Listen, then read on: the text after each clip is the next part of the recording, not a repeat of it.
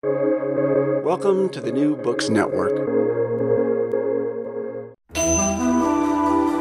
This is the Nordic Asia Podcast. Welcome to the Nordic Asia Podcast, a collaboration sharing expertise on Asia across the Nordic region. My name is Queen Leva, and I work as the Climate Campaign Coordinator for Friends of the Earth Finland. Today, I'm really excited to talk about climate action and youth activism in Malaysia with Farhana Shakur. Farhana has over 4 years of experience in climate advocacy in both local and international NGOs. She serves as the co-focal point for the Malaysian Youth Delegation for Climate Change and was also the Storytelling Working Group Coordinator at the Loss and Damage Youth Coalition. Last year, she was also the Deputy Project Lead for the Malaysian Local Conference of Youth, where the issue of loss and damage was included in the agenda for the first time. I'm really glad that Farhana agreed to come on the podcast, given her expansive knowledge about loss and damage, because I really sense that this issue will become more and more important in the climate discussions. And I'm really glad we'll get to talk about it a little bit today. So welcome, Farhana. Great to have you on. Thanks for having me, Lee. So first things first, I was wondering if you could give our listeners some of your background and if there's something specifically that brought you to work in the climate change space, something in your previous experience or interests. My current work in the climate space has been a culmination of different experiences throughout the years. And the climate issue first made an impact when I learned of industrialized farming, which I learned is kind of common with everyone, and how actions impact the climate. I explored and learned more about the climate crisis when I began my Master by Research on crop insurance. And from there, I joined different NGOs. So finally, me and a fellow climate advocate created Bumi to take our climate advocacy a step further. Oh, that's really interesting. So you actually came into the climate space through industrial farming rather than any kind of, I think, a lot of Southeast Asian activists, they have experienced a lot of disasters or climate impacts, which brings them. But for you, it was more the farming side of things and food security, would you say? Or yeah, I've been very fortunate where I hadn't experienced much climate disasters because I usually live in the more urban areas and where they usually have better, I think, drainage systems and I think better development planning. And the fact that industrialized farming is what opened up the gates to me wanting to learn more about the climate crisis should have been a precursor to why I ended up doing my master's on crop insurance. So here we are. That makes sense. And I definitely think that the climate crisis is really all-encompassing and it really kind of touches on every single aspect of our lives. So it's also good to have this more all interdisciplinary approach to it and approaching it from lots of different angles. But I became aware of your work because you were actually in Glasgow last November as an observer to COP26, the International Climate Conference, as part of the delegation of a youth coalition focusing their activism specifically on loss and damage issues, which kind of relate to those disasters that we were talking about. But it could also be other climate impacts that are impossible to adapt to. So could you kind of explain to the listeners what the term loss and damage refers to and why is it important to you? Why did you take up your activism in this group and why was it important for you to represent it at the climate conference last year? Loss and damage is technically defined as the negative impact of climate change not avoided by mitigation and adaptation.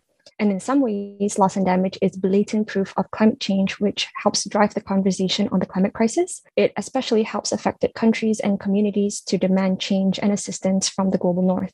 This is not to say that the global north does not have loss and damage or does not experience it. It's just that it's not as extensive as the global south. And through loss and damage, we have seen community resilience that serve as lessons and inspiration on how to act post-disaster and that not all hope is lost. And loss and damage can mean economic and non-economic losses. Economic losses like loss of property, income, and infrastructure are easier to quantify, unlike non-economic losses such as loss of life, health, biodiversity, and nature. And in my opinion, non-economic losses are not as prominent as economic losses because it is difficult to quantify. Even if it was quantified, it would be undervalued because that kind of loss will be felt for generations. And the true loss of loss and damage is the loss of beauty in nature. This loss will be felt for generations, and any semblance of nature's beauty would only be found in stories, in art, and as proven throughout history, beauty inspires not only imagination, but hope. And once that is gone, what are we left with? I think you make a really good point about the loss of beauty and nature, especially the way that we know it now. And I think it's really connected to the idea of climate grief, just grieving for the things that we have already lost because of the environmental and climate changes and the things that we know that we are about to lose. And I think that's something that I personally feel quite a lot of times, especially when spending time in nature, just taking in, really appreciating the things around me, but also grieving for them. Do you have similar experiences in your life? When I was young, we'd go back home to like my father's village, visiting some relatives outside the urban areas. And at night, you can hear cricket, the sound of nature when you sleep. And when I got older, when I started going to university and in a different state, it was also kind of an isolated place. It was more of like a college town. And it was just really, really quiet at night. And in some cases, sometimes when it's too quiet, I found that I felt restless because I kind of got used to hearing the cars passing by when I sleep at night. So it's kind of mind-boggling as well. I think when you think about it, it's like I can fall asleep to the sound of cars, but I can't fall asleep to the sound of nature. Yeah, it's just quite because we're both relatively young and still we can already experience in our own personal memories the changes that are happening around us. And that's quite drastic. I also really like the fact that you made the separation in your definition of loss and damage between the economic and non-economic losses. And I suppose studying crop insurance, that has some kind of connection to the economic losses that might come with climate change. Is that right? No, you're right. Because I think insurance in the end is like, what are you protecting? What are you insuring? And in the case of crop insurance, the easiest thing is like, okay, we want to protect farmers, but we're protecting them from loss of income. And our justification would be that if they have some compensation to their loss of harvest, at least they're not without any income for the next season. At least they can do something with that money, even if it's to maybe restart their harvest in a different kind of crop, or even just to sustain their family for a bit. It still counts for something. Yeah, and I suppose the question of crop insurance, it's usually within a national context. It's a national insurance provider. Yeah, it's easier to study at a national level doing your thesis, because when it comes to research, it's more of like an ideal context. So what does an ideal national crop insurance program look like, and what would make it successful? For my research, I'm doing on what are the challenges in implementation of a national crop insurance program. And that itself is challenging. I can definitely imagine. The reason why I asked was just because I think loss and damage as this technical term in the climate space refers more to the international dimension, and the idea that compensation should be given for losses and damages, especially from the global north to the global south. And this question, I think, did feature on the agenda of the last COP26, where you were present, perhaps more prominently than in any of the previous years of the conferences. However, the result of the negotiations has been deemed rather disappointing by civil society representatives. So I was wondering, how was it for you following all of this in person, firsthand over there? What kind of emotions did you go through during the process, and what did you leave Glasgow feeling like? It was my first COP, so it was understandably overwhelming and educational. Because I was tracking loss and damage throughout COP, I found the conversations around it to be underwhelming, mostly because it did not receive the same thought as topics like adaptation and finance, which are important topics, but loss and damage is important too and should not be a footnote in the discussion. Even though loss and damage was added to the COP agenda for the first time, it was grouped with adaptation. And with respect to the extensiveness of the agenda, loss and damage should be a standalone topic, especially for affected countries and communities to have more say on the kinds of assistance they need. And I am glad that loss and damage was added to the agenda in COP26. And though there are ways to go in terms of actually addressing loss and damage and assisting and compensating affected communities and countries, I am hopeful because of the youths I met at COP26 and the few conversations where loss and damage was discussed. And to build momentum and to ensure that loss and damage will be a standalone theme at future COPs instead of being grouped with adaptation, there needs to be an awareness in the public and work with government officials. I'm glad you mentioned the youth that you met at COP26 because we've had some conversations and you've kind of mentioned that your experience at COP26 and also at the Malaysian Local Conference of Youth really underlined to you the importance of Southeast Asian youth representation in climate spaces. So what do you think Southeast Asian youth advocates can bring to the conversation that is otherwise lacking? Like, where is the Southeast Asians' specialty or flair that's missing otherwise? Well, Asia is very large and it is not a monolith. So Southeast Asia experienced its own climate crisis that is compounded by population, socioeconomics, and politics.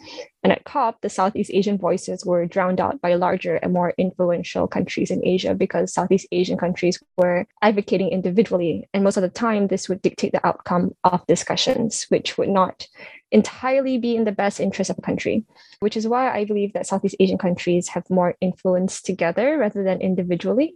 And this region is vulnerable to multiple climate risks, especially floods and typhoons, due to its archipelagic geography and being surrounded by water. And with that vulnerability, the Southeast Asia countries have displayed immense resilience in how it has mitigated and adapted to the climate crisis. Increased collaboration between the Southeast Asian countries and between the global South in general would increase the flow of information and enhance innovation that would benefit us all. Really interesting. So when you were talking, the first thing that I really thought of was the ASEAN Association for Southeast Asian Nations. And I think traditionally, climate change hasn't really been on the agenda of ASEAN, even at the governmental collaborative level.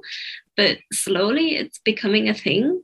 But when you're talking about more collaboration between Southeast Asian countries in climate advocacy, in the youth level, would you wish for more ASEAN-led collaboration? Or how do you think we could further this co-working between Southeast Asian young people? I would love to have more collaboration between Southeast Asian youth. And I think the first step would definitely be awareness and education. We definitely have to learn from each other because, like I said, Southeast Asia is not a monolith. Malaysian history is very different from even Indonesian history. It's very different from Vietnamese history. And even our forms of government is very different. Malaysia is very multicultural and it's a multi-faith country, whereas like countries like Vietnam and even Thailand, there's only one race. So how it functions, and I think even because of that, will inform how climate advocates also see and understand the issues. So the first step would definitely be starting the conversation, learning from each other, and then trying to find a middle ground where we can grow from. Definitely are not well versed in Southeast Asia. It can be easy to forget how different the countries really are. And even though in Vietnam, we do actually have a lot of different ethnic minorities, but it's not to the same extent as, say, in Singapore or Malaysia. So those are the societal differences that I can imagine are seen also in the way climate change is approached. And also, as we know, the vulnerability of people to climate change impacts is also affected by their social status and their class and all of those different things that need to be considered.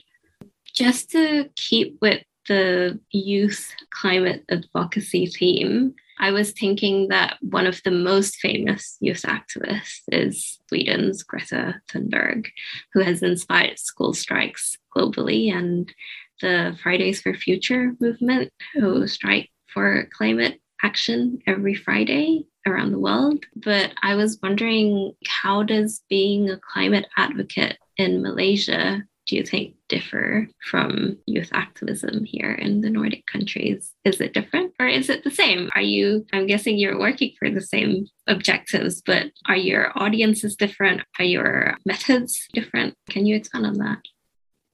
I can't say I have much experience with climate advocates from Nordic countries, nor do I have any experience working in Nordic countries. But I can say that climate advocacy in Malaysia takes into consideration Malaysia's culture, politics, and multi-faith society. And we also have large indigenous communities who maintain their way of life that needs to be respected and protected. So as a result, Malaysian climate advocacy tends to be collaborative and considerate. Climate advocates learn from one another. And in the case of the Malaysian Local Conference of Youth, we build from previous years to ensure continuity and growth and make sure we reach a wide demographic each time. Yeah, I like your point about indigenous peoples as well. I think the youth climate movement has only now in the Nordic countries, for example, started shining light on the plight of the Sami people, who are the indigenous population here up in the Lapland regions. And that's something that has definitely been lacking maybe at the very beginning of the movement and now is starting to come forward. So maybe there would be something that they could also learn from you, with Malaysian youth advocates having more of a history and experience bringing up these indigenous voices. Another thing that I was thinking about was that in the Nordic countries and in the global North countries, a lot of times youth activists target their governments with demands for stronger climate action. Is this also possible in Malaysia, or who is the main target group for your advocacy personally? The climate crisis is not and should not be a political issue, which is why I prefer to keep my advocacy apolitical and focus on the issue itself. Politics can change at any moment, but the climate crisis looks like it's here to stay unless actual change happens. Currently, my advocacy focuses more on educating and raising awareness among youths while emphasizing that youths are stakeholders and should have a seat at the table when it comes to negotiations, planning, and development of climate policies and initiatives. Ideally, I like to believe advocacy has a knock-on effect and would influence all members of society. And speaking of your advocacy and how you're trying to reach the youth, you are currently working on a virtual platform for climate action ICLIM, which is related to Bumi, which you mentioned at the beginning of our talk. And both of these you've co-founded with another Malaysian youth climate activist, Alia Hasna. Is that correct? Yes. Yes. So can you tell us more a bit about this project and what it is? Well, me and Alia are both climate advocates, still active in climate advocacy. Our climate advocacy journey started out at the same time in that we looked up online for environmental NGOs in KL and picked one. It just so happens we interned at the same NGO at the same time where we met. And over the years, we learned that every NGO addresses a different aspect to the climate crisis and thus has different projects. So me and Alia went through a series of hits and misses, and we realized that method may deter people from climate advocacy. So we created ICLIM, and we are still developing the platform and we'll share more on it when it is ready to launch. That's great, but it sounds like you're looking to encourage and inspire more people, especially young people, towards climate advocacy with your project and platform. Yes, we are. I think as climate advocates, we always wonder whether or not what we do has an impact. And because like I said, we went through a lot of trials and errors. So because we've been through it, we want to sort of make it easier for other climate advocates as well, to make it easier to sort of lessen the barrier to entry. Because even though being an advocate is mostly like volunteer work, there's still barriers to entry, even in that space. Yeah, that's very true. I think I've experienced that myself as well. Just things that might discourage me from continuing in the climate work. And given how big the problem is, we really need as many hands on deck as possible. So it's really great that you're working on something that would really help people and make it easier for people to do their part if they want to. How does the fact that you are both Malaysian, you and Alia, influence the design and nature of ICLIM? Is there something very Malaysian about it? Well, it was important for us that we incorporated a bit of home in our work as to honor where we come from and where we started. And it is also worth noting the emphasis of local action and that climate action starts wherever you are. And iklim, is it a Malay word? Yeah, iklim means climate. Oh, okay. I Right. should have maybe guessed that. You thought like, well, like I said, we wanted to sort of put our own local touch on it. And since we're both Malaysians, why not use our local language? Yes, that's for sure. Beautiful thought. And I think it makes perfect sense. Finally, I think since we are talking about the Malaysian context and you have worked a lot on loss and damage, I know that Malaysia was hit really badly by floods last December. And in some parts, the government response to these disasters was criticized as slow and inadequate. And of course, increased heavy precipitation is one of the predicted effects of climate change.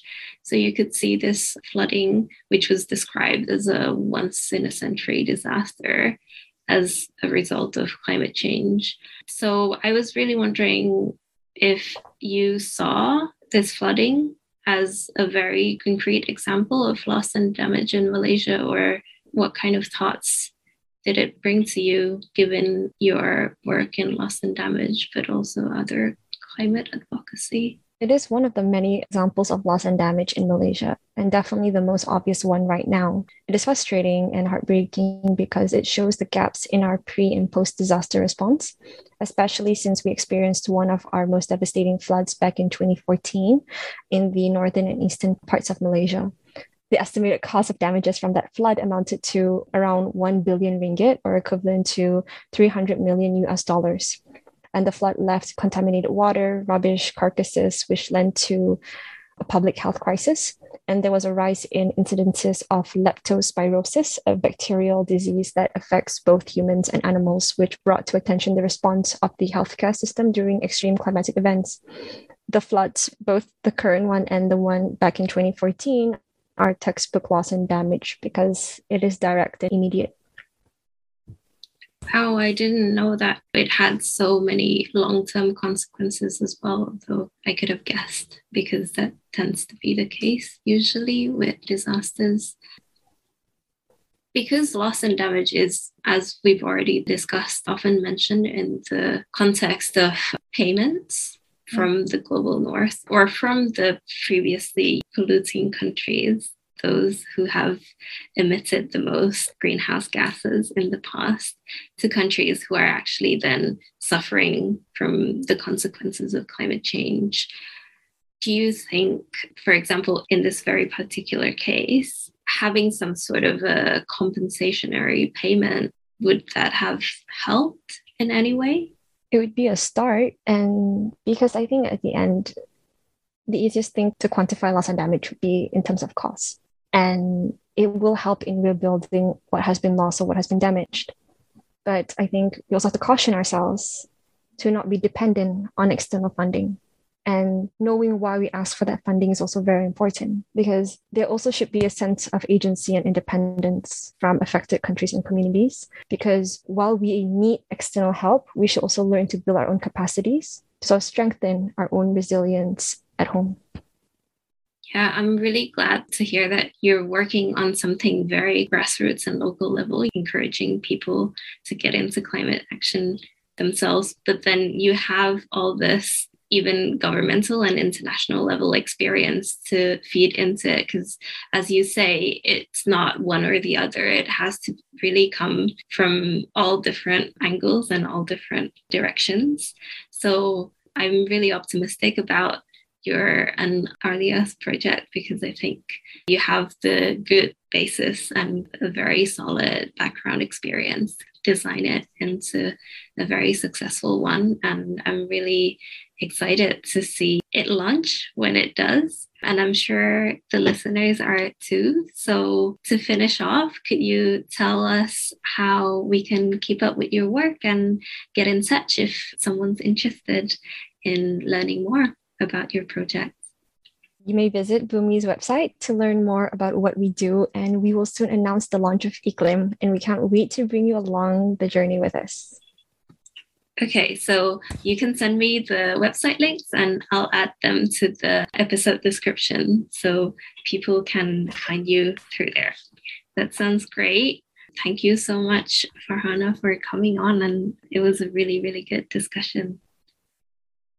Thank you for having me, Lee, and it was really nice talking to you too. My name is Queen Leval, and my guest today was Farhana Shukur, a Malaysian climate advocate. Thank you for joining the Nordic Asia podcast, showcasing Nordic collaboration in studying Asia. You have been listening to the Nordic Asia podcast.